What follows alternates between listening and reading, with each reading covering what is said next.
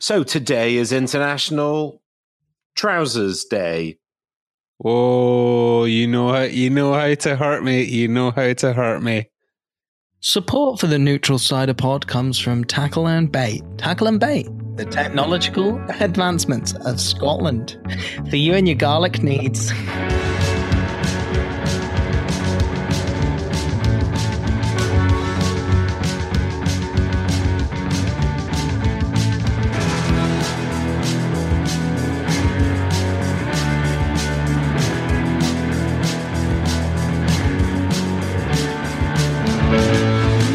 Hello and welcome to the Neutral Cider Hotel cider podcast that is not scared of tackling the big topics of the day whilst engaging in some gratuitous jokes along the way. My name is Gabe Cook and I'm the ciderologist, and I am a global cider expert. I'm also rather lazy, which is why I have been considering over the past few weeks about shortening Neutral Cider Hotel, because it's such a task to say Neutral Cider Hotel. So I was thinking about just shortening it to NCH. But, you know, I thought that I should possibly check, first of all, whether this acronym had been already taken by anybody else. And guess what? It has.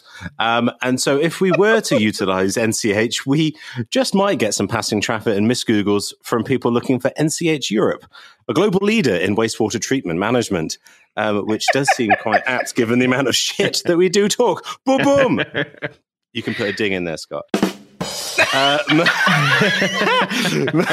Most interestingly, NCH also stands for the National Council of Hypnotherapy. Obviously. And so it seems entirely fitting, therefore, that, and with that click, anyone listening to my voice henceforth is compelled to purchase my book, Ciderology by Gabe Cook, every single time they hear me say, Ciderology. Ciderology. Now, hopefully that should help with a decent chunk of stock that's still left in the warehouse. Anyway, enough of my slightly morally dubious sales tactics, bringing light and joy and some giggling laughter to the affairs of my very good friends and obviously fellow denizens of the Neutral Cider Hotel, NCH, which are obviously Mr. Martin Goodwin-Sharman and Hello. Grant Hutchison. Hooray! Hello. NCH for life, people. Oh, no, that is not cool AF. That's the next tattoo. That's not cool. NCH cool AF. No, Yeah. Oh, man. no. All right, That's Mum. dried me up, mate. Oh, no. it took something as simple as that. So, how are we? Are we well? How's life? Sorry, that's quite a deep philosophical question, isn't it? Really, it's a bit heavy for this early in the show. We haven't got onto spiders or anything yet, so Yet. oh dear, yes, plenty of time for the arachnids or indeed any other invertebrate. I'm not really sure where we're going this. Let's bring it back to the world of cider. Martin, I know that you've been blending once again. You do a lot of blending, don't you? Where have you been? Down Pilton again, and today wasn't blending, it was packaging, racking, because the Kiev and the horse is not coming out for this. If you've heard this show, you know what it is by now. But the horse is still asleep, don't worry, my friend. But the Kiev from this harvest has started, so to kind of ensure that the nutrients are low and the yeast aren't that active, it's racked and filtered quickly at this stage. So today was moving a lot of intensely aromatic cider from one shed to another. Not by hand, but it was definitely fun. Grant, tell us a little bit about what you've been up to this week. I know that as you've got more cider as part of the portfolio. Tell us about Rebel Root down in West Sussex. Yes, yep. Rebel Root, made by Tom, who makes juice primarily, or that's what he started doing. Wobblegate, I think it's called, right? It is, That's right. So he's made some cider. So it's East County style. So it's high acidity, very low tannins. There are 4 different varieties. There's still ciders, kind of in the region of a Spanish Sidra in style, and fantastic in my opinion. There's two that are the same called Outsider 2016 2017. Yeah, it's great, isn't it? And how great is it that it's being sold by another word pun based company, Restock? Yeah, so it was a marriage made in Apple heaven. But it's really interesting to be able to get, someone who's only got 4 different bottlings at the moment, for 2 of those to be the same cider from a different vintage. I recommend every time you buy one, you actually buy them both. Of course you would. You're selling them. Well, yeah, Martin, I was hoping for people to think that I was talking not as a salesman there, but as an enthusiast only. And I genuinely think it's a really interesting way to kind of expand your cider knowledge and experience by going straight in there with 2 from different years, especially because they've gone through malolactic fermentation as well, which again, the horse has been out many times for that, so go back and listen if you want to know what that is. So yeah, there 4 of them are super interesting, very exciting, and available in most good Scottish cider shops and on Scrattings as well, of course. What are the vintages of the 2 different ones? Do you know? 16 and 17. I think I've had the 17. But I've definitely had one. I don't know why I asked. I don't know the date. What are the dates? I can't remember what they are. Very good, thank you. Bye. Well, there are only, I think the bottles they're all numbered up to 1,000. So they're pretty small batch. Well, in the grand scheme of things, and there's lots of people that make smaller batch than that. But yeah, so that's been added, and some little Pomona releases as well. Strangely for them, 5 at a time. Yeah, go big or go home. Yeah, so you can find all of them in normal places as well. I'm not going to go through each one of those, but they're all very interesting. Just to give people at home that don't make cider a kind of insight, usually this period now is just an onslaught of harvesting, pressing apples. So the fact that it's been like 5 releases all in one go, not only is it odd to have 5 in one go anyway, but at this time it's just like, what the fuck here now? Yeah, I know.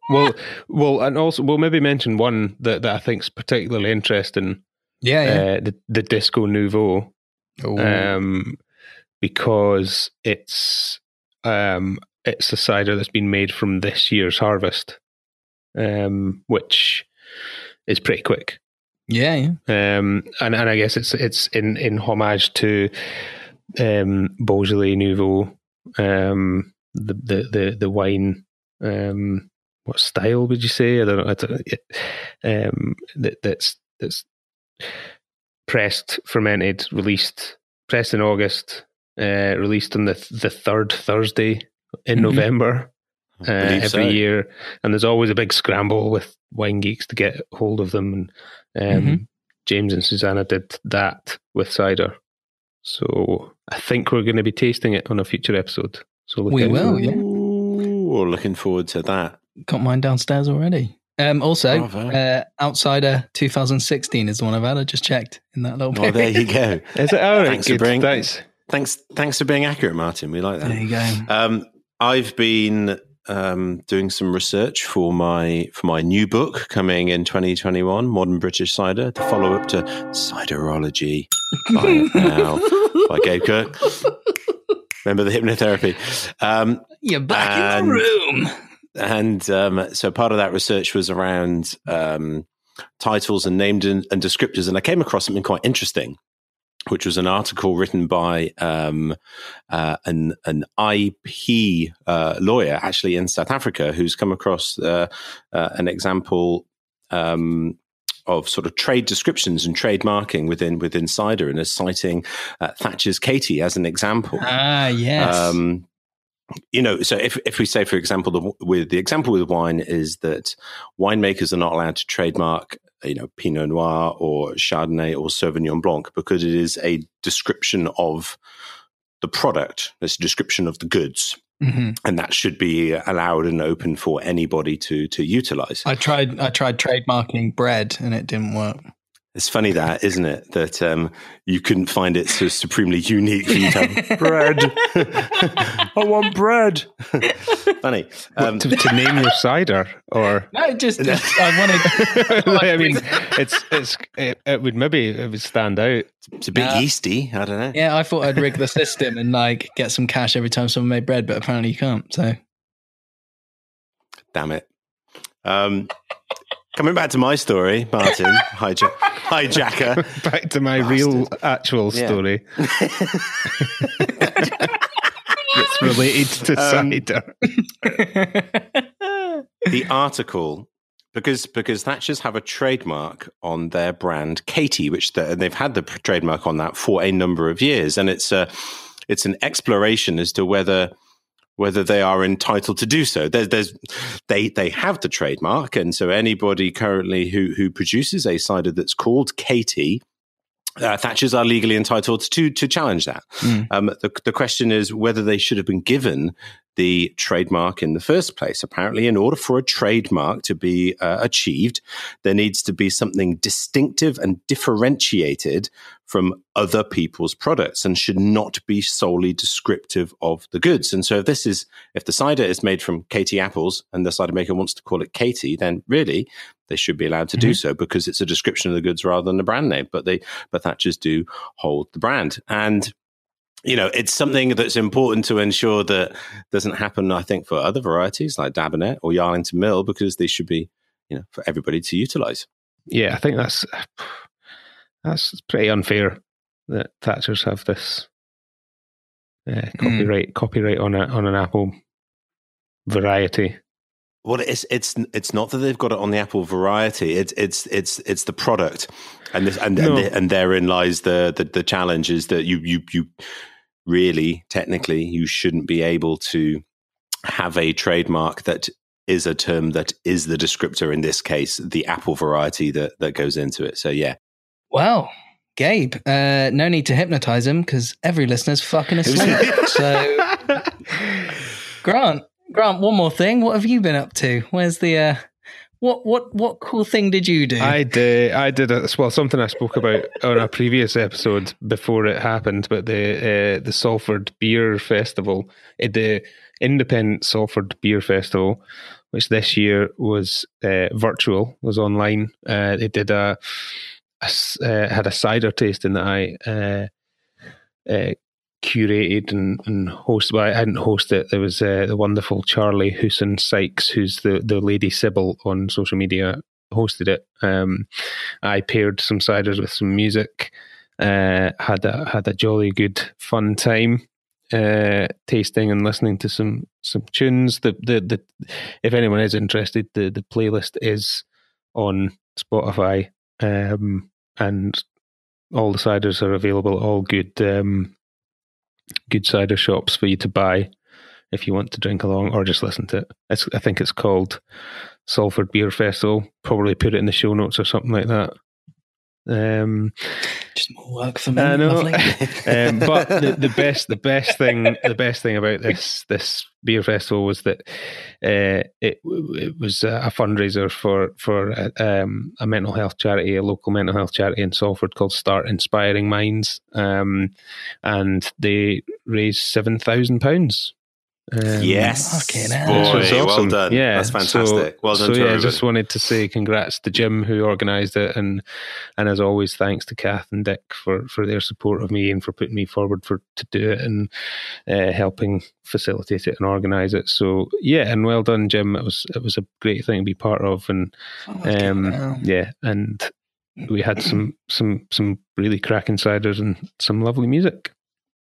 I'll tell you what, that's not only impressive as a total, it's impressive in the face of all of this, like lockdown and everything. Yeah. Like to do that online is fucking insane. Yeah. So just from hearing that number, that's like, fuck, well done, guys. Yeah, I mean, he did right. You can, if you go onto their website, salfordbeerfest.com/news, Jim's kind of written a little post about it called Washing Up and Moving Forward, and sort of mentions times where he doubted his sanity in taking on such a thing, and the logistics were a nightmare, but yeah, it was great. It went really well, and it was a great thing to be part of, and just some lovely people, and nice to share some drinks with some people and listen to some music and feel like you were somewhat closer to socializing again in a normal way. So yeah, well done to everyone involved. It was awesome. Well, good on you for getting involved too, my friend. Excellent. Well, there we go. Nice to finish on a slightly positive note rather than doom and gloom, which is never a good thing. So, thank you very much. I was just going to say, come on, Martin, give us something. I'll actually sort of unveil some smoke and mirrors, but I spoke to my dad just before we started recording, guys, and I was saying, I'm cooking dinner, I've got to rush to this podcast. And he went, there was one released yesterday. I was like, yeah, they're actually recorded in advance. But he was jokingly like, is it not live? Oh, bless. And he said, I said, yeah, no. And he was like, I'm just up to the bit where Fred Durst messaged you. So that isn't real. And I was like, well, yes, it is. It's like, what? And it was I was like, I think that was like hyperbole. Like, I made up a story. And he was like, oh no, I thought it was just like riffing. I was like, what specific, like, I was like, no, Dad, Fred does really message me. And he also said, can you not swear as much in the podcast? So, well, dare I say, on that bombshell, it's time to move on to this week's news.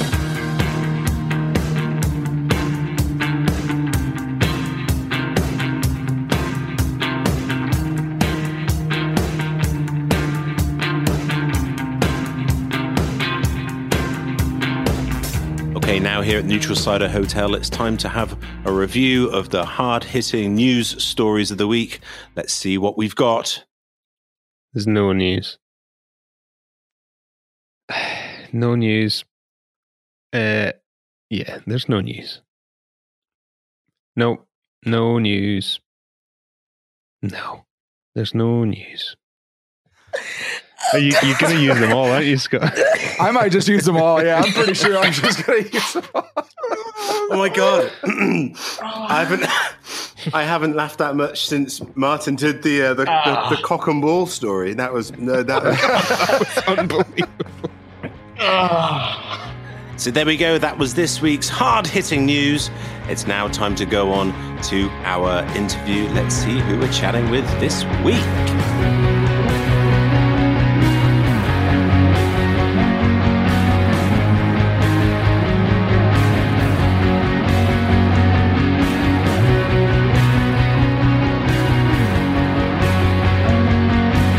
So now here at the Neutral Cider Hotel, we're on to the interview.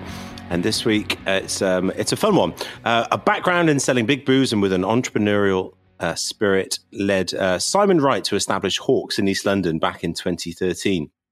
With the mission then, and still now, to utilize unwanted, donated apples and to showcase a different kind of cider ethos to its rural contemporaries, Hawks has always had a slightly modern and feather-ruffling attitude, it would be fair to say. But purchased by Brewdog in 2018, and now with Simon exploring pastures new opportunities, Hawks enters a new phase, one headed up by tonight's guest. With 8 years of climbing the ranks at Brewdog and previously overseeing its global marketing, crowdfunding, and community growth, she now has the opportunity to spearhead one of the key cider makers in these incredibly challenging but equally exciting times. Ladies and gents, welcome Sarah Woman. Hi. Thank you so much for having me. Sarah, welcome to the Neutral Cider Hotel, and also welcome to the wonderful world of cider. It's fair to say that you're a bit of a noob, aren't you? This is I am 100% noob. Haven't spent so much time in cider yet, and this is, I think, quite an interesting insight and opportunity for the likes of myself to learn and understand someone such as yourself from a progressive beer background. What are some of the interesting and immediate sort of differences that you're starting to notice between beer and cider? Great question.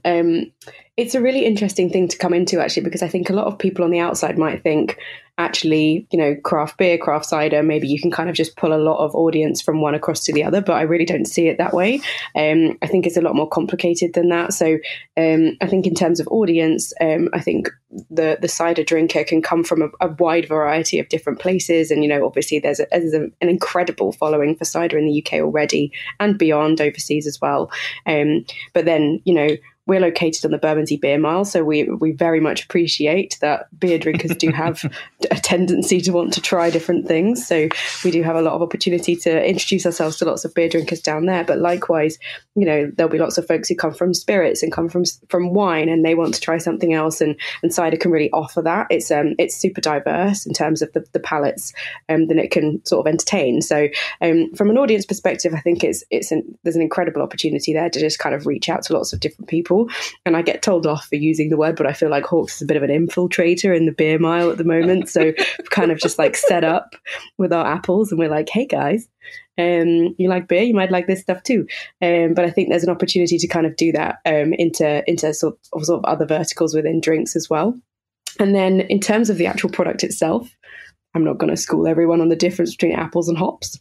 But obviously there's a huge difference between how the two products are made, but equally they have a lot of sort of similarities in terms of the complexity and the opportunity for kind of building on a really very, very old heritage in terms of the history of beer, the history of cider, how it's been produced traditionally for millennia. And now there's an opportunity for sort of a wide range of breweries and cideries to kind of take their new spin on the sort of the classics. So I think that's what Hawks really excels at, is really taking that kind of traditional base and doing something fun and new with it, and kind of seeing how many new people we can kind of bring into the world of cider. Awesome.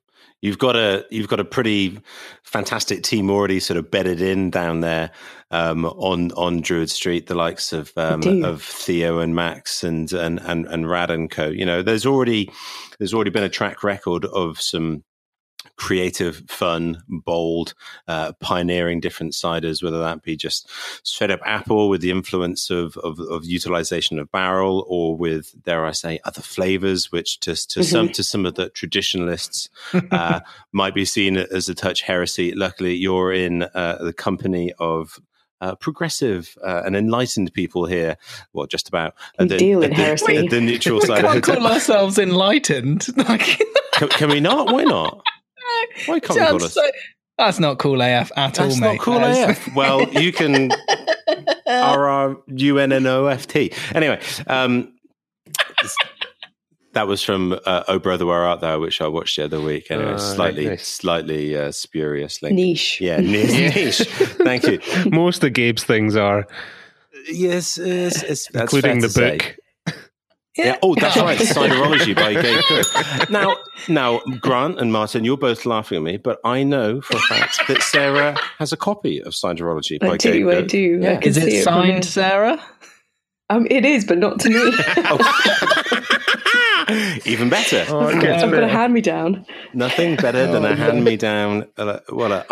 Sarah, I would be very happy to provide you with your own copy of Ciderology by Gabe Cook. Don't worry, you can get or that. Scribble out whoever's name it is. Yeah, I quite like the word you use, infiltrator, because it kind of in many ways that's. I kind of get the feeling that's where cider's position, or the point that cider has to come from. Let's say from a pub perspective, and Martin is definitely the person to speak more about pubs here, but just trying to get cider into pubs is a really, really challenging thing. Even into free houses, just to trying to put forward the proposal and the opportunity that cider isn't just a singular thing, but it is a drink like beer, of which there are multiple different interpretations and styles and so many intricacies that I think that kind of infiltrator, I think that plays for sort of cider across the board. What's kind of Brewdog's aspiration for Hawks? What are the opportunities? What's the reaching for the sky kind of thing that it has the potential here?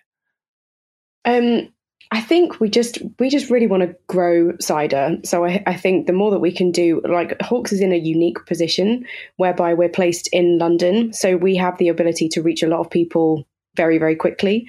So we kind of we have an obligation to kind of utilize that position to really explode the category as much as we can possibly achieve, because obviously the majority of the incredible cideries across the country are located in quite difficult to reach areas, so they're not as easy to get to. And the more that we can expose a lot of that industry through our tap room on Druid Street, and also the Brewdog bars, of which we now have 150 worldwide. No way. Wow. I know. It's a bit mad. Is it 150? It's about 100. Yeah, it's about 150. It's mad. It's a lot of bars.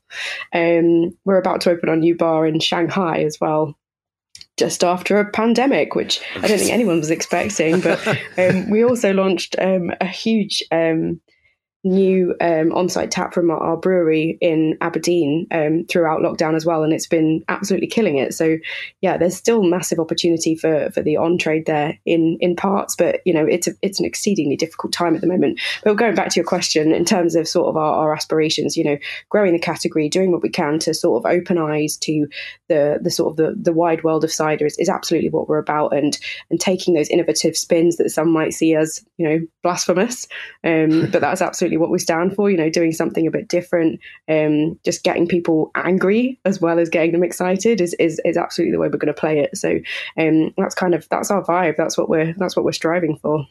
More people drinking cider, more taps of cider. Yeah, they're my goals. Do you see a point in the off trade on retail side in supermarkets where cider shelves can reach the point that craft beer shelves are at just now, where they're alongside Carling and Stella and Foster's is cans of independent brewers beers? Do you think cider can get there as well? I don't see why not. I think it's going to be a long journey. I don't think it's something that can happen overnight. And I do think that it starts with the change in perception. So I don't necessarily think it's something that will start with the retailers. We've got to change the mindset, because otherwise there just won't be that draw from people. And I think, much like beer had this kind of, drink 10 pints of lager, tick Saturday night off your to-do list. That's what it used to be. And it's taken a long time for beer to get away from that. But look where it is now. And with cider, I think, like you were saying before, like there tends to be an apple tap and maybe a second tap. Like that's kind of how the on-trade works at the moment. And the more that we can do to kind of encourage venues to kind of expand on that, we're taking quite a sort of a slightly slowly approach, whereby we're kind of reducing down our core range a little bit to then expand out the NPD a little bit more, so that we can really focus on, right, these are our core products. It's an apple cider and then 2 flavored ciders. Give these a whirl. Nothing too kind of like mind bending, but then our NPD will absolutely be much more sort of complex and running throughout the year with much more kind of crazy, insane stuff, so that if you do come across Hawks, then you've got that opportunity to kind of explore a little bit further. And we hosted Cider Arbor last year, which was our cider festival, and we're looking at obviously it didn't go ahead this year, but we're looking at the opportunity to sort of revive that in 2021, and kind of just create that sort of platform to engage people with the wide world of cider in a cool way that just encourages people to explore and find out a bit more, and just open their minds to what's out there, and how far you can take cider, and that it's not just Strongbow, it's not just Snakebite. There's more to it than that, and I think there's a great opportunity to kind of unopen that world to everyone. Definitely, yeah. The Ciderama, I was at the event in 2019. Gosh, that seems just the longest time ago. And you're absolutely right. The element of that well, there were two elements that I really enjoyed. One was the fact that there were so many international cider makers, and it was sort of a reaching hand out to, especially to the USA. It's such a fitting kind of like compatriot. I'm trying to find the right word to bring over, because the way that the USA approaches cider is in a modern and a contemporary way, and less burdened with kind of heritage and tradition, which plays into the second bit, was that it was presented in a modern, urban, contemporary way, which is obviously what Hawke's, the attitude and the ethos, is all about. But I'm currently researching my second book, Modern British Cider, the follow-up to Ciderology by me. I'd not heard about that. Why not? Yeah, not. It's a riveting read, especially if you get your own signed copy, Sarah, in the post in the morning. And I say I'm doing lots of research and lots of conversations right now, and something that is coming up is around if cider, because the data shows that less than 50% of the UK population ever drink cider. The majority of people in this country will never purchase a cider currently. And I'm trying to sort of tease apart and understand exactly what's kind of going on there. But I do have the feeling that part of that is because cider is viewed, and it's all about viewpoint and perception, as being something that is old-fashioned or rural or traditional, or doesn't relate to a younger urban consumer. And so ciders, in terms of, the liquid is just part of it. So maybe not being quite so deeply phenolic or kind of funky, and maybe being a bit more fresh or clean, possibly for a part of the population, but also about the way that the product is presented and the way that it communicates as being to this kind of consumer. Is this something that you think is kind of true, and something that is going to be, a continuing drive of your activity? No need to buy the book anymore. That's all the audio book there. That's the introduction done. Chapter 2, yeah. Sorry, Sarah, I cut you off, but fuck off. Jesus Christ. Just transcribe it, it's fine.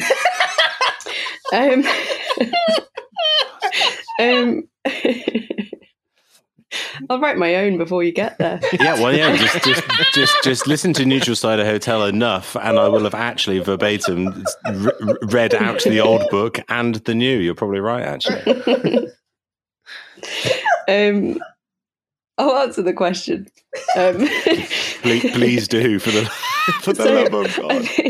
I think you're absolutely right. So I think, liquid we've definitely sort of covered. I think, 100% we do need to make sure that it's accessible, and the insane, quite offensively scary tannic stuff can be quite off-putting if that's your first sort of foray into cider, but very few people are going to come across that as their first sort of entry-level cider. So I'm hoping that's not really putting people off at the moment, but I do think, I'm a Kentish girl, so, I grew up with the ciders from that part of the country, which are probably a little bit more palate-friendly, generally speaking, which is why I ended up massively regretting that time I drank 3 pints of Biddenden cider, which was about 8.6% when I was 18.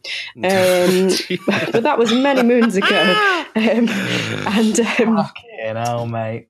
And now I'm much more into, drinking carefully and enjoying what I'm enjoying. So I think definitely with the packaging as well, I think you're onto something there. So we're currently looking at the whole sort of Hawke's brand identity, and I think we've kind of probably over the years fallen into a bit of a trap of trying to look like craft beer but in cider, to try and kind of like fill that gap. So we're just trying to sort of refresh that a little bit at the moment and give it a bit of a new lease of life that is much more contemporary, much more stands out against both cider and beer, and kind of like just holds its own just as something that is quite cool looking, but also it resonates as a drink.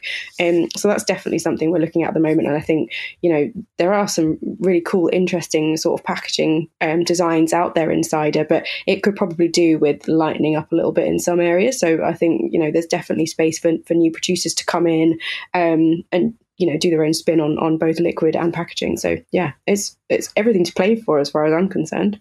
Nice. The packaging that I loved was I got a bottle. Theo actually sent it to me of the baby shambles. Yeah, that was banging. Well, I commented on it. He posted it. I was like, mate, what the fucking yes, that's what cider should look like, kind of thing. And he sent it to me, and I honestly adored it. And I posted it, and I think, to be blunt, I brought up the kind of Brewdog link with Hawks because for a lot of beer people, it's an odd one because cider's intrinsically for a lot of people, it's small artisanal makers doing a small thing, and they're usually one-man bands. And from the looks of it, it's almost like a big multinational massive company like Brewdog has bought into this cidery. Like, how would you talk to people that don't necessarily like Brewdog, but you want them to drink Hawks? So I think it's really interesting because I think a lot of people who will come across Hawks and could be interested in Hawks will not give a shit about Brewdog. They probably like half of them haven't even heard of Brewdog. Most of them probably don't even drink beer. So it's really not, it's just a non-issue to them. Like, it's just not something that's relevant to them.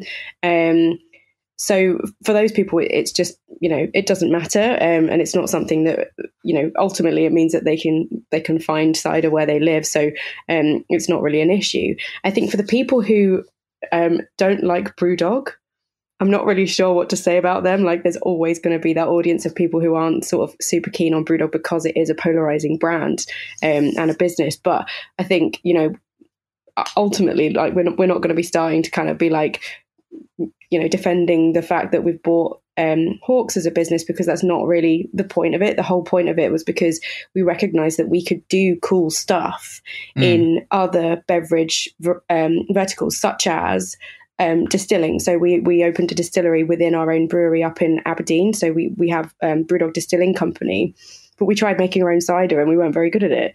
So ultimately we ended up, it's true. So we spoke to Simon, met Simon, and, he was like, you guys can take Hawks where I want it to go. So it was kind of just like a partnership that really worked for both parties. It enables Hawks to have that kind of scalability that it really didn't have on its own. Yeah. That it really needs as well in terms of what its sort of ambitions were at the time. And those have definitely kind of lived on in terms of the brand and where we want to take it. But it also means that Brewdog can still get involved in more stuff that it naturally didn't have that capacity to be good at. So, we've all learned over the past couple of years in terms of having cider within our business. And, Gabe's kind of been involved in that. And helping to sort of support our teams, just learning a bit more about cider and being more advocates.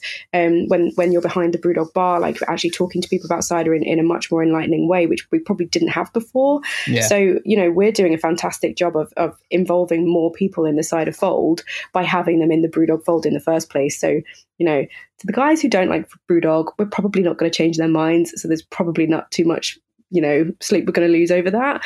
To the rest of everyone else, there's a lot of opportunity to kind of encourage more people to kind of join both cider and craft beer from both sides. So yeah, I just think it's a great opportunity on both sides, really. I mean, Martin, you sort of said yourself that with the baby shambles, you kind of approached it, you sort of... You didn't want to like it, did you? Yeah, that's it. And I feel like maybe with cider, there's, I think there's, even if someone felt that way and they drank it and it was good, they'd go, well, shit, that's good.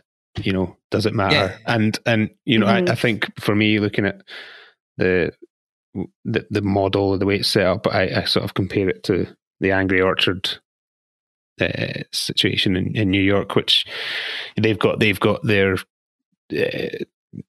urban orchard release, whatever, I can't remember what it's called, but the bottle that goes everywhere, that's in all the taps in the bar rooms, the bars, and it allows Ryan, the part of the Walden project, to do more interesting things like single varieties and do collaborations with Tom Oliver and things like that. And I think for me, as long as that side of Hawks is still there, and I think you said earlier that that's still part of the plan, really reduce your core range, but hopefully you're still going to have these interesting releases. Tons of them, yeah. We've got a long list. Yeah, we've got a long list that we were sort of mapping out today in terms of just creating the jigsaw that is the calendar of our NPD and sort of small batch stuff. So we're going through that tomorrow, and then we've got quite a lot of single varieties to come out next year, which is really exciting. And hopefully we can use that not only as an opportunity to just create some great cider, but also a great educational piece as well. So you can definitely liken that to kind of like the single hop varieties that you get released in beer that do a great job of kind of just getting people to think about how those different ingredients can actually really influence the outcome of a product. So yeah, some cool single varieties, and then lots of other cool blends that we've got coming up that could be quite different and maybe challenging in some ways. And then also, we've got our barrel project, so the Bermondsey barrels. We're barrel aging a bunch of stuff at the moment. We've got one coming out in the next few weeks, which could be quite a cool kind of Christmas gift for someone who you might know who maybe is into their drinks, but maybe you're just at a loss as to what to buy them because you've already bought them a bottle of Eagle Rare and something funky from, I don't know, Cantillon or whatever. So it gives you something else there. And we've also got a really cool thing that we're working on at the moment, which is a couple of ciders aged on grape skins from Renegade Winery in East London. So also focusing on those kind of urban producers and kind of just the melding of minds and how we can take a waste product from them and do something cool with it. So we've got a Chardonnay and a Nero de Troyes grape skin aged ciders. So currently kind of figuring out how to kind of package them in a cool way and get people to like sort of pick those up and try something a bit different as well. So yeah, absolutely trying lots of weird and funky stuff, some that might be a little bit more cerebral and quite kind of challenging on the palate, and then some stuff that might just be a little bit more kind of just fun and interesting and easy to get to grips with, but definitely has kind of a value in terms of that educational piece or just entertainment. With the wine collab, my advice for packaging is don't handwrite a poem and put it on the label. But going back to the... Are you speaking from experience? Yes, very much. Okay. But going back to the single variety, I had a Discover, Discovery single variety from you guys the other day. And it was fucking banging. And I think you guys are in a good position with the link to beer, and especially in the beer market, ignoring the Brewdog link, but the position of your tap room in the single varieties. And we've discussed it on here. The language in cider is still quite a loss to be cohesive for the whole thing, even for people in the know. But if you guys have got a kind of good leg up in it, if you can kind of present those to people that are used to, like you say, a single hop Citra, like learning about hops from that, you've got a good advantage of teaching people about the benefits of those. But naturally with single varieties, you're kind of beholden to what grows around you usually. But are you guys bringing in from different regions, or is it like, oh cool, any specifics? It's all over really. So we've got some stuff down in Somerset, we've got a few in Hereford, we've got some stuff coming from Kent as well, and then obviously with the Apple Donors Project, we create stuff that is an amalgamation of a broad variety of different things. But they also offer us a great opportunity for us to, they're not single varietals, but we are looking at creating a kind of a vertical tasting of different Apple Donor. So just in terms of the Apple Donors, just for any of your listeners, we encourage people to send us their unloved apples once a year, and then we make it into a cider basically. So we take apples from urban orchards across the UK, from people's gardens, from streets, wherever. You send them to us and we send you cider as a thank you. And then we produce cider off the back of that. So we're looking at producing, historically it's been This Is London cider, which is the product that we make. But now we're looking at doing maybe like, this is Bristol, this is Manchester, this is Leeds, like if we can find, because obviously we can track where everyone sent us the apples from. So we're just figuring out the volumes at the moment to kind of section out the country and create those varietals that are specific to regions across the UK, which doesn't necessarily focus specifically on an apple, but may help us kind of talk about terroir and how that does influence kind of the different flavors that you might get in those different apples. We might make them all and they might all taste the same. I think that's highly unlikely. So it's a great opportunity for us to, just talk about something different again.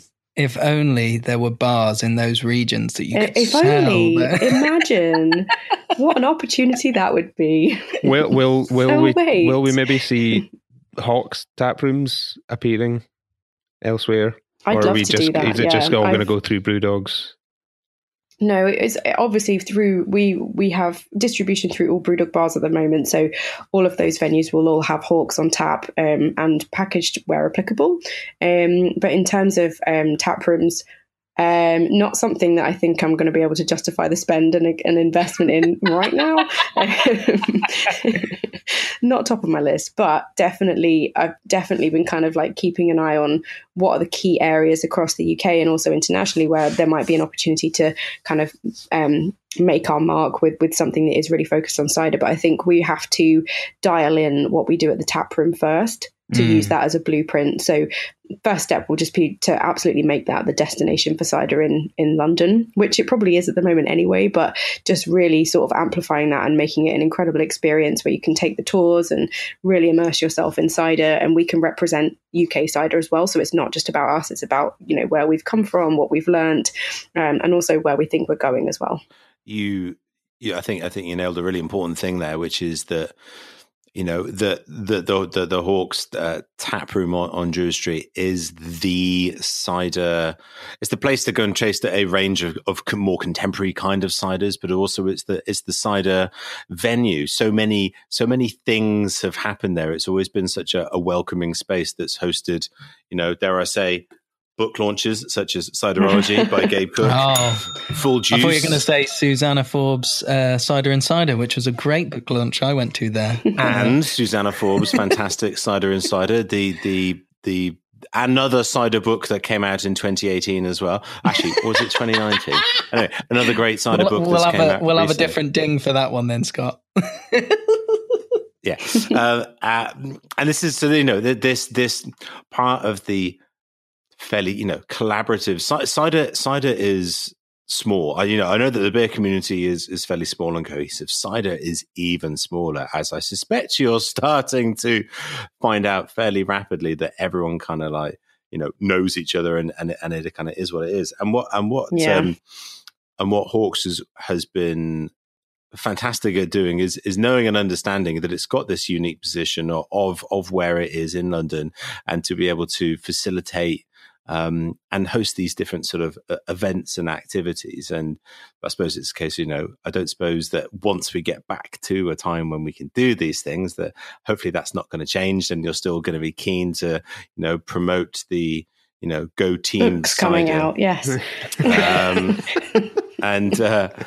And you know, just sort of, you know, all contributing towards cider's kind of cause, because, you know, it really does feel that we've talked about this individually and on the show here, that cider, from a slightly UK perspective, US or our lovely US listeners, it's slightly different with you guys. But for the UK, it's a slightly slower burn, and we're starting to build to really quite an interesting point where it could kick off a little bit, and it's all relative compared to beer. But in terms of that's the most British thing to hear if they're an American. It could kick off a little bit. Yeah. Let's not get ahead of ourselves. Come on. Let's not go too crazy. Let's be calm, measured about. We might spill a little bit of cider. Oh my God, it's happening. Can you feel a mild increase in the temperature? You know, the British way is that there's a slight something is happening, and you know, it just seems like a really, really exciting time. And so, from everything that you're kind of describing in terms of your individual, you know, approach to, you know, what the opportunity with Hawks is and what the plans are, it just seems really exciting to me. And hopefully, you know, that everyone sort of getting together and pushing just to get cider viewed and consumed as the fantastic drink that we all know it can be. 100%. Yeah, I totally agree. I think one thing to be wary of is just beware of the bubble. So I think definitely in beer and probably in cider too, you do have to be very conscious that there are people who kind of live their entire lives in these sort of drinks bubbles, and they don't necessarily always see outside of that. So I think, and I like how Martin's leaning away from the mic, like, I'm not part of that. I'm in all the bubbles. So, you know, there's certain people who I do have to temporarily mute on Twitter just because I just can't stand to hear kind of like negative infighting that you do get within these industries. But it's like the same with anything. Like you end up in a bit of an echo chamber if you only listen to the people who think the same as you the whole time. So if we're going to grow cider, we really do have to kind of encourage people from outside of the existing bubble to come into it, because otherwise it's just going to stagnate. So making it accessible and making it something that people can get into because it is welcoming and it is inclusive and it is representative is really important. And I think, again, Hawkes has a responsibility there because we do live in a very diverse part of the country. So to not represent that would be what we would be neglecting where we come from, really. So I think there's a lot of work that we have to do there. The bubble in beer is also like it's a weird one in that like I used to run a bottle shop, and we used to talk about like chasing the hype beers, and it would always be like, what's on Instagram? Like you'd queue up on lists and all this and try to find out who was drinking what. And you realize after about a month of doing it that a photo that's like, you need this beer immediately. You buy a case and that's 24 single servings of it.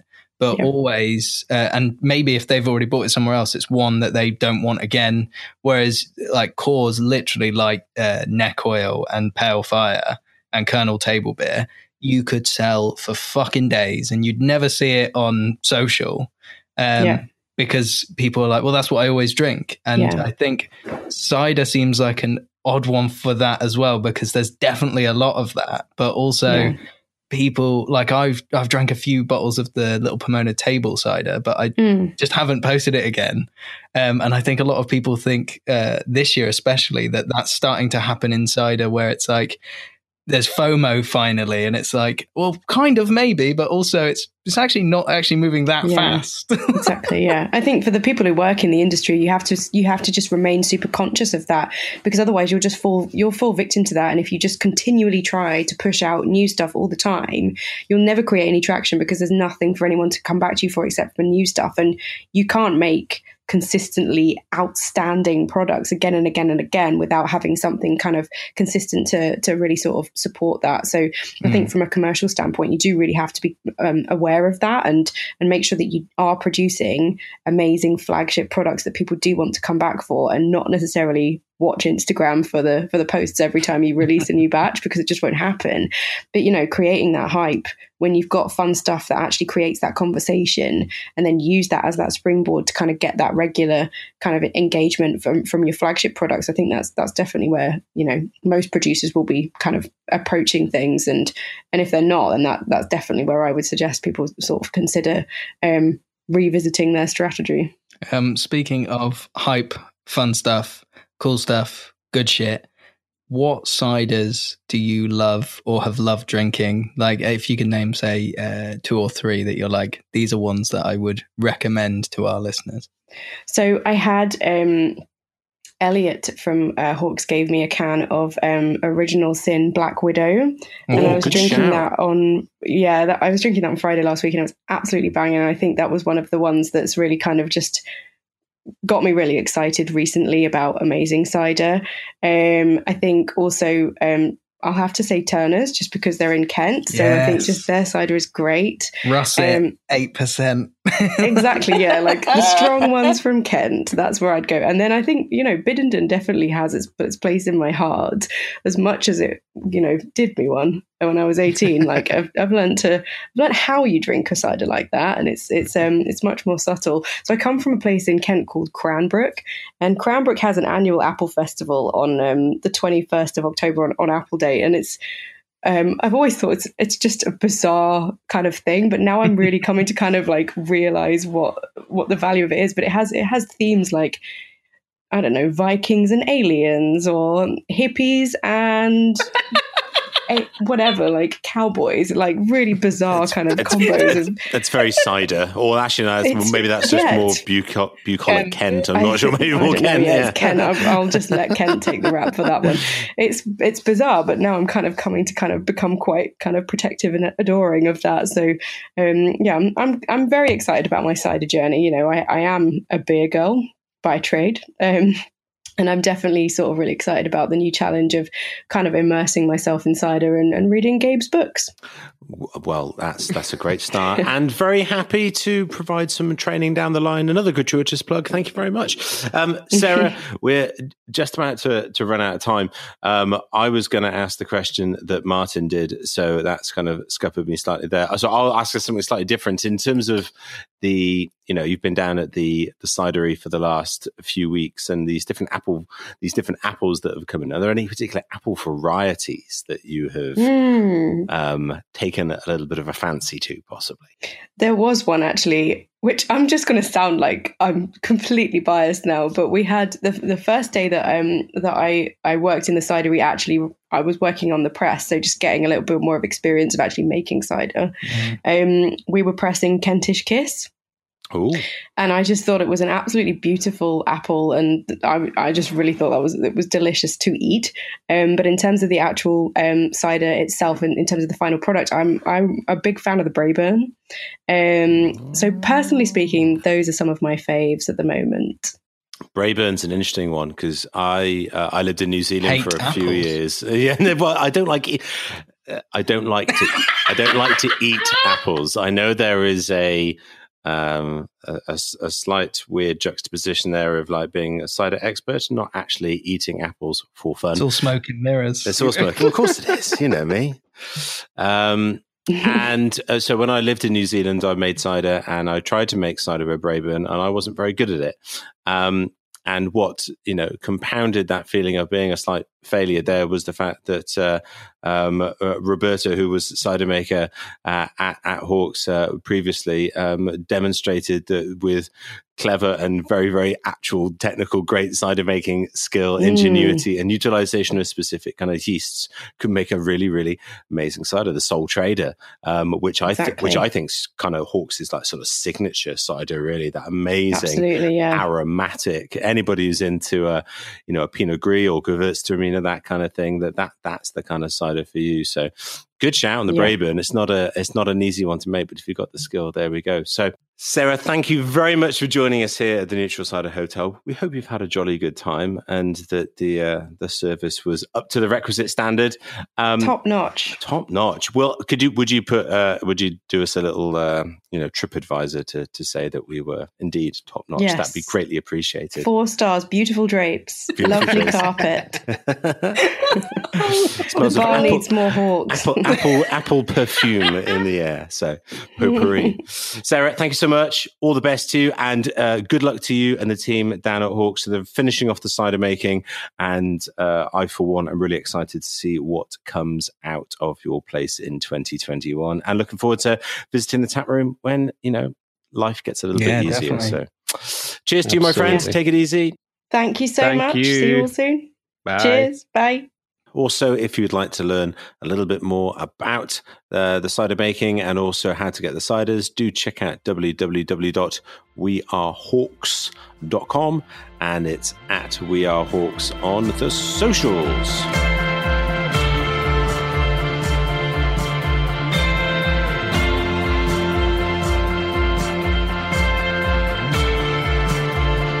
So every week here at the Neutral Cider Hotel, we undertake a tasting of a particular product and give our thoughts and opinions, the pros and the cons. But this week we're doing something slightly different. Martin, what are we going to be doing? Well, first off, I want to say, Scott, I want this to have loads of echo, delay, or anything on it. But this game is called Supermarket Sweep. Um, I didn't know you were going to do that. That's brilliant. So basically, we spend a lot of time and a lot of the majority of this show talking about artisanal craft fine ciders, sort of the higher end of it. And a question that comes up quite often in circles that I'm in, as well as online here, is like, what's the difference between a standard cider and the ciders you're talking about? And I just kind of wanted to play with that today and say, like, cider's accessibility is key. But unlike beer, which is recipe led, the jump off from small cidery using full juice to mass market drinks makes it almost like a cliff edge. So just shall we see if we are snobs or if the regular stuff is up to snuff, and just get to it. Try some of the supermarket stuff that's available for everyone to buy. Bang in. Yes, do we it. should. And I will also add, support local and shop small if you can. But if you are on a budget, the world's going to shit. Don't judge other people for things that are out of their control. And let's just see if these are good enough. We've gone through the supermarket, picked some stuff that we're going to try. And if it's good enough, you'll fucking know about it. And also, it's something that might lead you on to the finer, more craft, more artisanal stuff as well. There's no point in us suggesting to everyone that they go straight in for something that might be too challenging straight away. We tried to kind of pick some supermarket ciders that. Well, let's see what we think. Yeah. Not everyone's going to come when they drink the Ridder straight away, but Well, I hope not.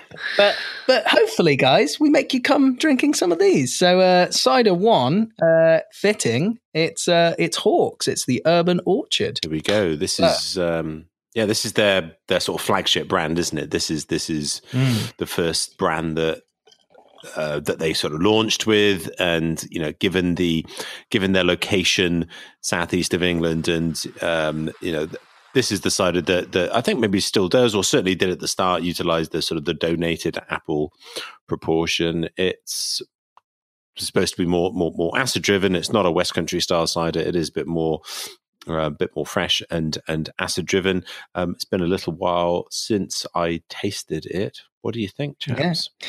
Well, I was just going to say a bit more about it, saying it's 4.5%, so definitely smashable. Braeburn, Bramley, Gala, and Pink Lady are the varieties. So I don't know why I needed to say it first. I was just reading. No, but I think I was going to say the same. How I think it's really great that they've got all this information on the can. For sure, absolutely. They've got body, texture, finish, varieties, target SG. So are we horsing around, Gabe? Yeah, are we horsing around? Yeah, thanks, Martin. It's no imitation. There she blows. No. Target specific gravity, SG. Interesting. I think what they're after, specific gravity in this context, I think is going to mean what is the final quantity of sugar that's in there. Specific gravity being a proxy for the what is a measure of the density of the liquid, and that most of that density does come from sugar. So what is the target SG? It's 1.011. 1.011. That's definitely medium of sweetness. That's a decent chunk of sugar that's in there, getting down towards being a little bit sweeter. But then it's all about the balance and the perception with the amount of tannin, or probably more in this case, the amount of acidity. If we've got something like Bramley in there, that's a really, really high, acidity cooking apple. Braeburn's is quite low generally, and so the other ones will be quite low too. So this is going to be a sessionable, probably quite easy drinking, and I don't necessarily mean that in a derogatory way, but it's not going to be overlaid with massive kind of complexity, but hopefully it's going to have some balance and some freshness, maybe a little bit like the Scully that we tried a few weeks ago. So let's see what we think. Well, first off, for Urban Orchard, Orchard's the first thing that comes on the nose. It's like Orchard Floor. It's like Windfall apples. It's got that kind of like slight, when you walk through anywhere with apple trees and they're on the floor, because it's that season, you get that kind of slight musty ferments already happening. There's fruit, big skin, grass character in there. It's got a little bit of that kind of green citric note, but it's basically very, it sounds silly, natural smelling. It's very like picking apples off the floor smell. Yep. Yeah. I mean, you've pretty much covered it, really. There's not much on the nose that you didn't see, and that's what you would expect from a can like this, as you mentioned, the Scully, and something that's presented as a can, 4.5%. You want to get apple, you know. You don't want to be fooled into thinking that it's something else. It plays differently when you're saying you want to get apple. It plays differently to the Scully that we had, because that was like just an eating apple. It was like crunching into one, whereas this is like, it's kind of like, let me take you to where it is. Do you know what I mean? It's like of its place, which is odd for an urban cidery. Yeah. But what are we saying on the taste? It's a bit high in the carbonation for me. Initially anyway, but it tastes lovely again. Your apple skin, you know, because there's acidity there that really lifts it, and obviously, as we said, there's no tannins in there, but doesn't have the same fleshiness that we got from the Scully. You know, I think, as you said, that was biting right into an apple. You're not getting that. It's definitely more the orchard, some hay, some grass, you know, little bit of kind of strawberry or something in there as well, maybe. It's kind of sweetness.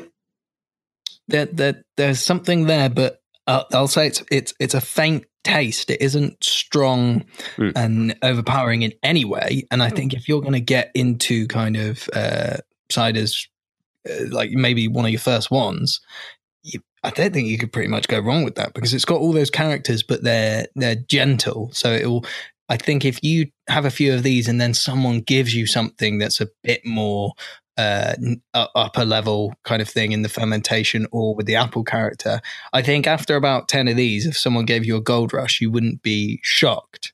But I would say for me, I would want more from it, but also it ain't for me. It ain't for me. Fucking hell. But lads, it ain't for me. I suppose it's performing its function perfectly. Exactly. It's not supposed to be anything other than what it is. Like, you know, a classic you know, English Pilsner, let's say, and depending upon the brand and the scale and everything, you know, it's supposed to be accessible, fresh, potentially smashable, enjoyable, thirst quenching. And I think this cider probably has the opportunity to do all of those things. If you want to have slightly higher levels of depth, complexity, nuance, etc., this is the launch pad to explore those things. I think you nailed it. That actually, you know, once your palate has adjusted to the characters that are in here, it's a good place to start to then go forward on your rest of your cider journey. Yeah, I think so. Sorry. It's just going to say, if you're going into the supermarket, picking a can for a night out or you know, an occasion where you're maybe going to have 5 or 6,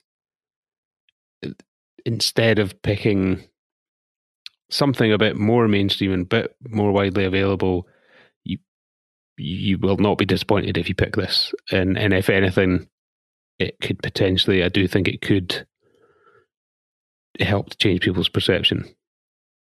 Yeah. Just like Brewdog's Punk IPA in the supermarkets now, as like a point of, my brother goes and picks it up he's down in Devon, but he'll go like Tesco and pick up a 4-pack there and just put them in the fridge as like just good stocking filler kind of beers. Yep. And this is currently, I got it as I think you did as well, Grant, as the £5 for 4 cans, which is just fucking ludicrous for one. Yeah. But if you're just going for essentially very good no frills, 2 packs of that for a tenner, put that in the freezer, and then put some in the fridge so that you've got one ice cold ready to go, and you're watching the fucking boxing or something, you could plow them back. Yeah. That's just me being honest. If I'm like, where would I be? And it's like, there's a fight on, fucking put a couple tinnies back. You're saying this is the soundtrack to a fight. Is that what you're saying, Martin? I'm saying I wouldn't sit there and go like I went down to watch the Fury Wilder fight with my brother, and we stayed up late.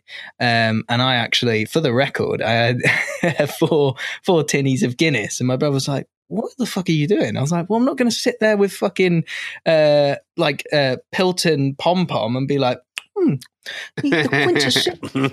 Like, no, I want to drink something and get Larry at the telly. That's what I want. And this is Larry cider.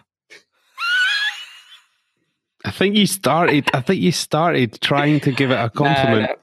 No, I mean that lovingly. No, I know what you mean. And but that's the thing with it. Like Gabe says, it isn't trying to be anything. There's no dissecting here. I know we are, so we'll just wrap it up. Hammer this dead. But but that is meant for who it's meant for. Just buy a pack and put it in the fridge, kind of thing. Yeah, it's occasion. It's not. It's we as consumers, we all have different needs on different occasions, and this is the dependable, grab, go to, easy, fresh, enjoyable cider, and that's where we go. Moving things up a level in terms of flavor profile and packaging and everything, we are trying the Henny's dry cider, the Froome Valley. This one has been picked up from Sainsbury's for £1.90 for a 500ml bottle. Let's give it a try. The backstory to this is that this product has been available in the UK marketplace for, I think, about a good 15 years or so. Mike Henny, he used to work for Bulmers back when it was an independent cider maker. He was in the marketing team, and he left the business, and he started making a bit of his own cider, and saw the opportunity for exactly what this cider, the niche that it kind of sits in, which is a commercially available in all the big supermarkets in fairly big volumes cider. I say West Country style, Herefordshire, tannic-driven cider that has freshness and appeal. That's certainly always my interpretation of the endeavour. It's been a little while since I've tasted one, so let's have a go. I've got the craziest tasting notes on the nose, I can tell you that. Fucking hell. What's he saying, Gabe? Apples. Can I just say I've packed all my glasses, so I wouldn't have previously said that glass is a big thing, but see, when I've got a straight tumbler and I'm trying to get my nose in it, and honestly, I'm not really, and I'm pretty, because I'm moving house next week, I'm pretty pissed off that I've done that. So, I'm unfortunately, I'm not pissed off I'm moving, but I've packed all the glasses and I've left the kind of tumblers out, so I'm struggling with the nose a little bit. You and I famously said it's just all subjective choice, and we like this glass, and exactly you drink out of a boot. Totally. and now I'm like, shit. It's real. It's not that. Just if you put your fingers in the glass and just like dab it, snort it easily, stick it up your nostrils. Yeah. All right. Mine is. I'm going to be weird here. Mine smells like when you pull jacket potatoes out of the oven after 2 hours. Like it's got a weird potato skin, like hot oil, salty character to it. Which maybe it might not meant to have it. Does anyone else get weird potato skins that are fried? I'm not sure that I'm getting weird fried potato skins. I think there's a touch of what I think is like if we're being technical and the horse is being imminently prepared, there's a touch of an almost sulfide-y character, or technically accurately a disulfide character. So it's a very, very light, gentle. Normally it'd be like a cooked veg or something like that. So maybe I think that's where the hot potato, as it were coming from. And this is a yeast thing. It's probably down to maybe a slightly hot fermentation or maybe a slightly sort of incomplete fermentation at any time. It's not the overriding factor in there. There is plenty of the dried apple skin. We've got a little bit of sort of dried fruit on there. There are the phenolic characters. We're definitely getting a little bit of the hay barn in there as well. But it's definitely a step up, isn't it, in terms of a bit of boldness on the nose compared to the Hawks. What about on the palate? I've been shaking to go back to the nose. I've been shaking it in the glass and just smelling intermittently throughout that, and definitely it's now become huge. Everything I said about the Hawks, this is that times 5, where it's like apples in your face, hay, like proper lived in kind of farming, but in a good way. But I just was like, when you're caught off guard and you're like, what the where do I know that smell from? Well, it's really good that you can articulate it, because normally the really frustrating thing is if you can smell something, you know what it is, but you can't actually place it in the words, because obviously it's a bit misplaced normally from having I eat a lot of jacket potatoes. But, no, I can't wish I could smell that now, because that's a brilliant smell, right? I mean, yeah. Well, you it's and not your a bad straight-sided glass heathen. No. And as well, a lot of like Gabe said then about the vegetation. I've had a lot of ciders where you're like, oh, it's like cabbagey and stew, like it's got that kind of veg. This doesn't have that. It's like rooty, and I only say cooked because it's like when you open your oven and it's got that weird heat, oily. Well, like a roast, note. Something that's roasted. Yeah. But as I know the thing that you're saying, it quite often it's a kind of steamed veg thing where it's like overcooked, and it's wet and nah. But and again, I don't dislike it. I was just so caught off guard with like notes of a quick, easy dinner. but the taste is like that tannin balance, and you said about the carbonation of the Hawks. Carbonation here is just like little effervescent prickles of everything. Like if you were to close your nose, if you don't like that smell, you'd be greeted to like quite a complex cider for $1.90 at Sainsbury's. It really is. And the astringency is something else. Like my mouth keeps it bright. Yeah, I mean my mouth is incredibly dry right now. There's also a really healthy bitterness in there as well that is quite kind of lingering, and it's described as a dry cider, and you've got two things. You've got the technicality of how much sugar there's in there. There is sugar in there. If this was presented with no sugar added back at all, this would be a fairly boisterous and bolshy bastard. But I think that they are legitimized in calling it a dry cider because of the level of tannin that's in there, because of the astringency, the mouth drying sensation, because of the bitterness, that sort of punchiness in there. People will think that they will perceive this as being a dry cider, and so I think that they've legitimately kind of putting that out there, as you say, for being a cider that's available, nationwide. At a, I think, pretty reasonable price for the quality of cider it is, but with that requisite accessibility in terms of the softness and the smoothness and a bit of sweetness in there, it's a good purchase. If I'm in a supermarket, and a lot of the time with those supermarkets, you're kind of going in there without the expectation, even in the beer terms. So like I know these guys do Northern Monk, so usually I'd pick up that. If I'm being brutally honest, I pick up pretty much Brooklyn Lager in any supermarket that sells it, because I just adore that flavor. And it's just my go-to one. And in fact, Tesco's have got the old branding back in now, the black can. And I know you buy with your eyes, so shit like that. I was so fucking happy when they brought that back instead of the crash shit old branding, like the redo branding. But if this was there in Sainsbury's instead of Northern Monk Heathen, I think I'd go for this now. Like I've not drank this until this episode, and this is, for the price, ridiculous. Yeah, it really is. For anybody who wants to have an enjoyable, easy drinking, tannic driven stuff. You know what tannin is? if you want to know what tannin is in a sort of safe place for an accessible price, have a go on this and see where it leads you, especially after 2 or 3 bottles. There probably isn't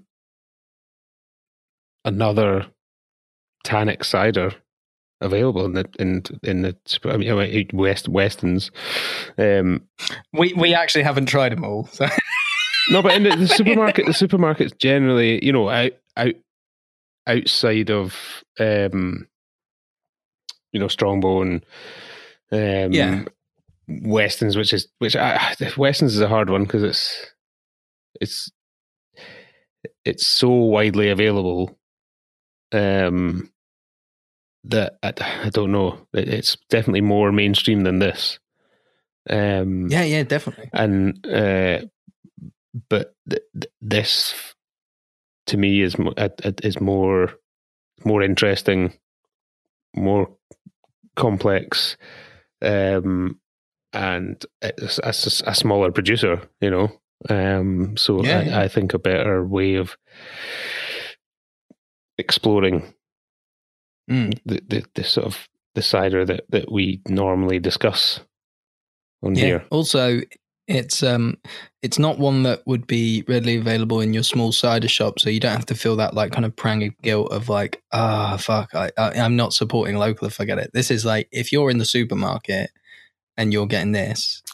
But I suppose it depends on what you mean by small and local. This is a guy in Herefordshire. I mean the purchasing to support community. I'm with you. You wouldn't. Your local bottle shop, unless you're from that area, won't be selling this. My guess is. So it's not that kind. Like I said, it's not that prang of guilt of like, I'm not. I could get that there, but just a great little drink. 6% as well, so it's got enough booze to carry you along your way if you want a 500 ml of something a bit stronger. Yeah, bravo. There we go. Give it a try, people. If you're in the UK, the Henny's dry cider, we're a big fan. And so our final cider, it's one that we mentioned before, isn't it? It is. It is Twisted Tree. Twisted Tree sparkling cider bought from Aldi. 5.5. Bought from Aldi. It's 5.5%. It was bought from Aldi for £2.49, which apparently was on offer. Mine was $2.75. Yeah, for the record. I think the RRP is $2.99. Yeah, I'm gonna go get my 25p back. So, I mean, the fact that it's under £3 and for anyone who hasn't heard us speak about it before, it is in a 750ml bottle. It has a cork and a cage, and looks is presented like a sparkling wine, basically. And starting from that, without even having tasted it, to see something like that for under £3 is kind of insane. I think even for wine, well, certainly for wine, obviously, but yeah. So it's got some kick on it. I thought I was going to have. Do I need to get the mop? No, I thought I was going to need to get a mop because it proper went, boop, and I was looking at the pressure like fuck. But I'm going to need to get a proper glass for this. This is ridiculous. I'm quite excited about this. It's rare that I get to try a cider like this for the very, very first time. So this is really, really cool. It is a cork and wire. To be fair, it's not a punted bottle at the bottom, so it's not full champagne method, and that's not saying that it's inferior. I did think when I was growing up. Sorry, you're always told like how far the indent is, the better the wine. So people look at the bottom like, this one's flat, and I did jokingly pick this up and go, it is a flat bottom. It'd be interesting to see what you guys think about the aroma and taste, because for me there is nothing. Oh no, I've got a bit of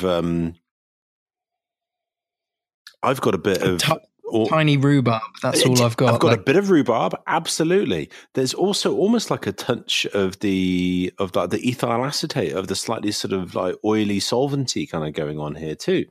I'm actually finding the aroma quite interesting. Light as it is, it's not huge.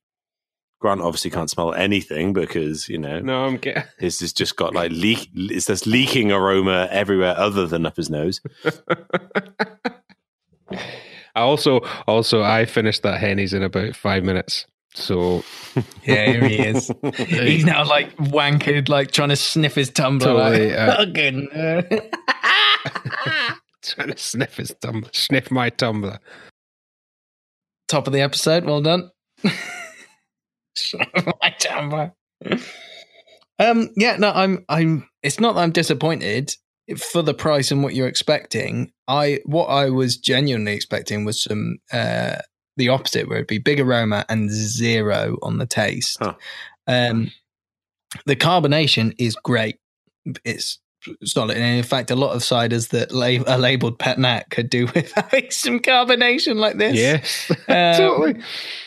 It is really nice and gentle, and lifts. It keeps on going. Yeah, lifts the kind of sweet sort of estery notes. There's kind of a bit of pear in there, actually. Weirdly, yeah. That I'm getting, and it's extremely pleasant. I got like a tiny touch of that kind of like pear flesh, a little bit of that as almost like a, when you get like banana skins, that kind of like little tacky thing. Mm-hmm. But I mean, out of 10, it's like 2, 3. Like I'm stretching, and I don't mind stretching. And what I'll say is, if this is ice cold and you've got that on a hot day, and it's 245, say 250, 275, it don't fucking matter. But if you've got that and it's like, that's the option, and you just want something in the neck, I bet that would be gone in a minute. But for me, after the Hennies, I'm not impressed. But yeah, for you, if you, especially if you don't drink tannic cider, if you go from this to Hawks to Hennies, that's probably a fair map journey kind of thing. I don't really get the 750 presentation for what. Do you think what they're trying to say is, I guess that from the outside, it might look like a lot of the ciders that we actually drink and champion on here, celebratory ciders, or like the size is like a sharing thing. Do you think this is kind of like, it's not trying to say this is a fine cider. It's like, oh, well, this is finer than our 1 pound bottle of cider. But oh, sorry, go on. No, it's just like the point I think with the 750ml format is that it's something that you probably should share because of its flavor profile or its ABV. In that drinking a whole bottle of it to yourself either isn't recommended because of the strength or because it's something that's particularly high in acid or high in tannins or whatever it is. It's quite bold and it's quite rich, and there's a lot to it. This to me feels like you could drink that out of a can or a smaller bottle format, and it could have been presented in a can like Hawks, and we would have said, "Oh, this is smashable," and you could have 5 or 6 of these. That it just feels like they've put that into a 750ml bottle. Yeah, I'm just really, really intrigued by the idea and the concept of this cider. This is not somebody who's just gone for the lowest common denominator and made an exceedingly kind of mainstream cider in a very mainstream kind of pack and format that is just all about volume. This is endeavoring to do something different and to try and communicate either to a different consumer or to the same cider consumer, and to give them the option to trade up or to try something different or to have a different experience. Whether they've nailed it in terms of the the liquid or whatever is a slightly kind of subjective thing. But I really kind of do applaud them for at least having a crack at them and showing people that cider is, this amazing breadth and diversity of different styles, but also occasions and kind of modes, and getting people to think about it rather than just being that something that you try and consume as quickly and as much as possible, and maybe it being something to savor. So, bravo to that. But you bastard. There is no way that anyone who is making cider and presenting it in a 750ml format of the styles that we would normally drink can get anywhere close to £3 a bottle. So, also there's about 7 times the amount of quality minimum in any of the ones we like. But when you're talking what's in the bottle, let alone the price, when you're talking about like how good it is that it can change people's perception, fine. But then are they going to think, okay, well, maybe I'll try another 750ml bottle, and then they go to the shop and it's 15 quid, and they're like, well, fucking what? Is it a false sense of what cider is, I just think that it's endeavoring to tell a slightly different narrative, and of course, it's like trying to get people to take a leap from what's the own brand in Aldi, the Taurus. They're trying to take people to get a leap from Taurus to a can of Stowford Press. Even that's like a bit of a leap, and there'll be a little bit of a leap kind of in the price.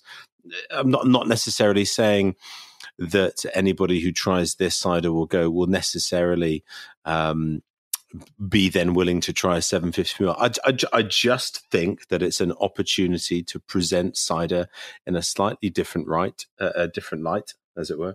And I've forgotten what my name is. No, I do think it's great. I was just. Well, it's a good point that you've brought up as well. It's not like you were just being a dick. No, you weren't doing a Martin. You were being a Grant. Oh, that's what it is now. Doing a Martin. I think though. I think what a lot of our listeners can get to, if they've even got to this point, because we can fucking see where you listen to, you cunts. But it's great that we could even talk about essentially as stuff like Hawks and Hennies in the same sentence in a supermarket setting. And if you can get that and you're trying to get your family involved in something like Little Pomona Art of Darkness is a bit too far out, there are definitely accessible stuffs available. But also, please support small, please shop local, as always. But that's it.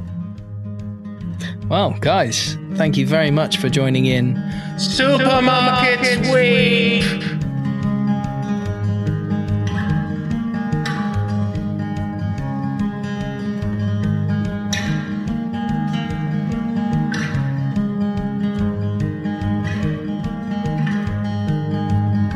So here at the Neutral Cider Hotel, it's our final section of the show, and it's our listeners' questions.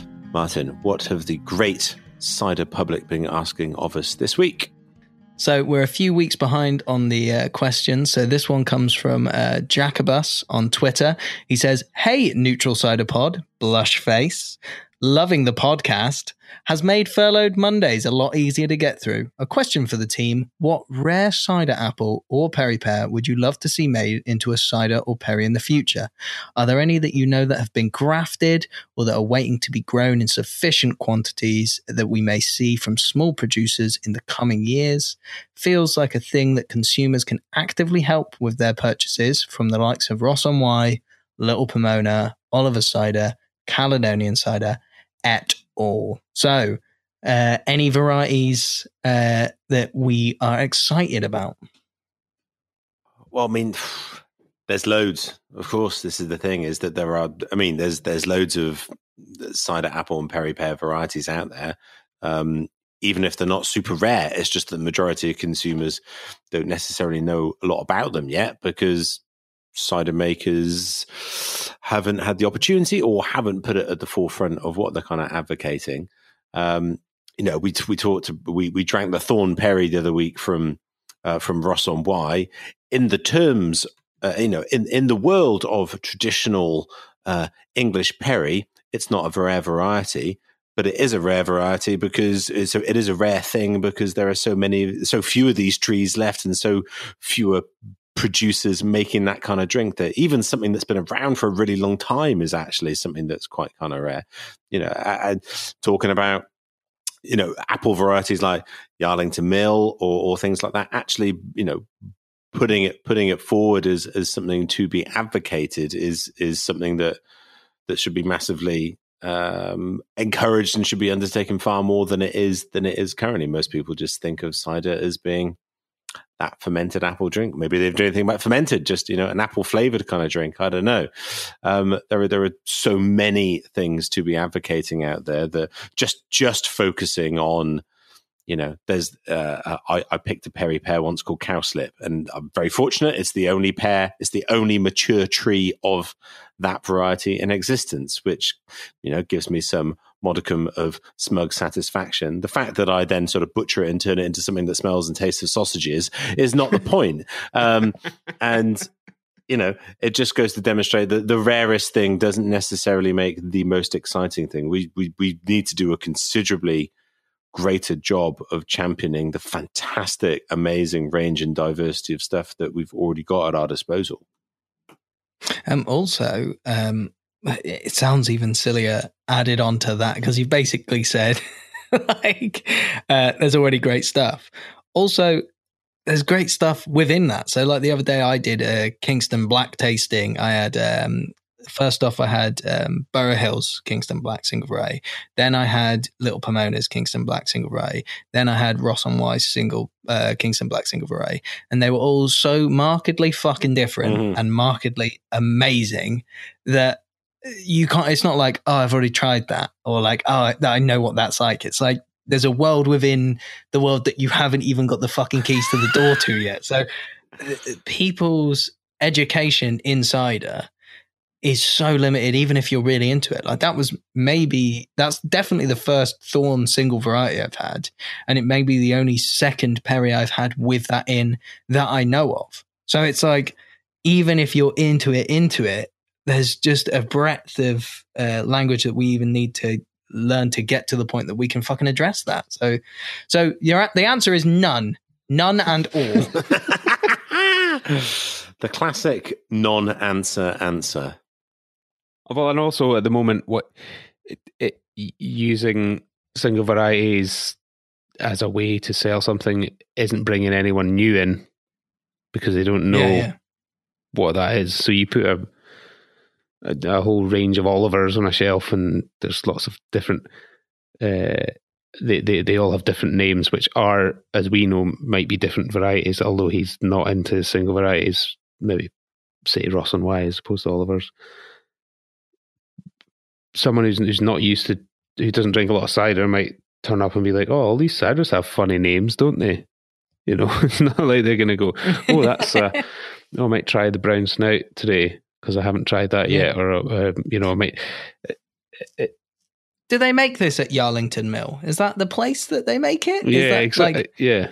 Oh, is that a picture of Yarlington Mill on the Ross-on-Wye label there? Oh, yeah, I like that. Yeah. But I think that varieties is a great way to really educate people on a use of language that we could use in cider that would help cider makers and cider drinkers to categorize things a bit easier and sell things a bit easier and make it more accessible in a way, even though at the moment it seems like crazy because to expect someone to understand or know all these varieties, but it could make it more accessible if we started using that language.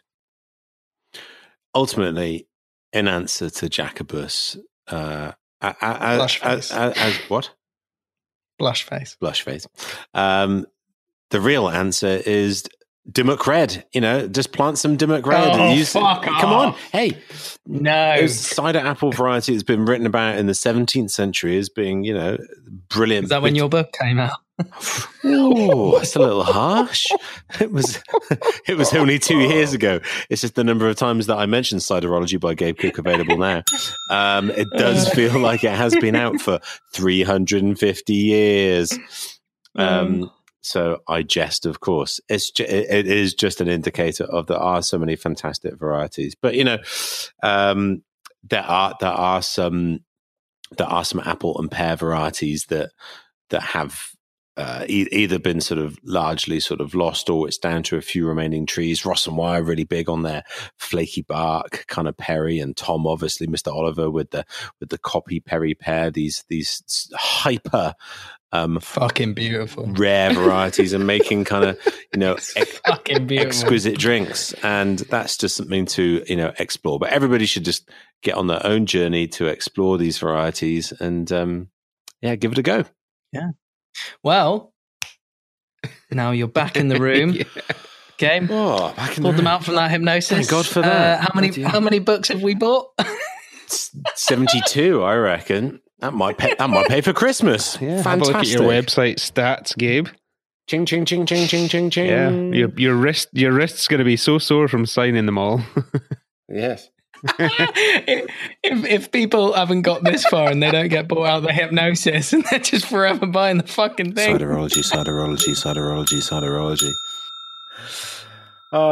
There we go, everybody. Another fantastic, joyous, excitable, cider-filled episode of the Neutral Cider Hotel. Make sure you subscribe, rate, and review on Apple Podcasts, follow on Spotify, and listen on your favorite podcast app. We're on Instagram, Neutral Cider Hotel, on Twitter, Neutral Cider Pod, and our website is www.neutralciderhotel.com. And if you've made it this far through the show, thanks very much. We really do appreciate it. And we hope to see you next time around. Come in with all your listeners' questions. We do read every single thing that comes in, all the letters. And you never know, you just might have your question answered. But for now, from myself, Martin and Grant, cheers to you all. Next time round.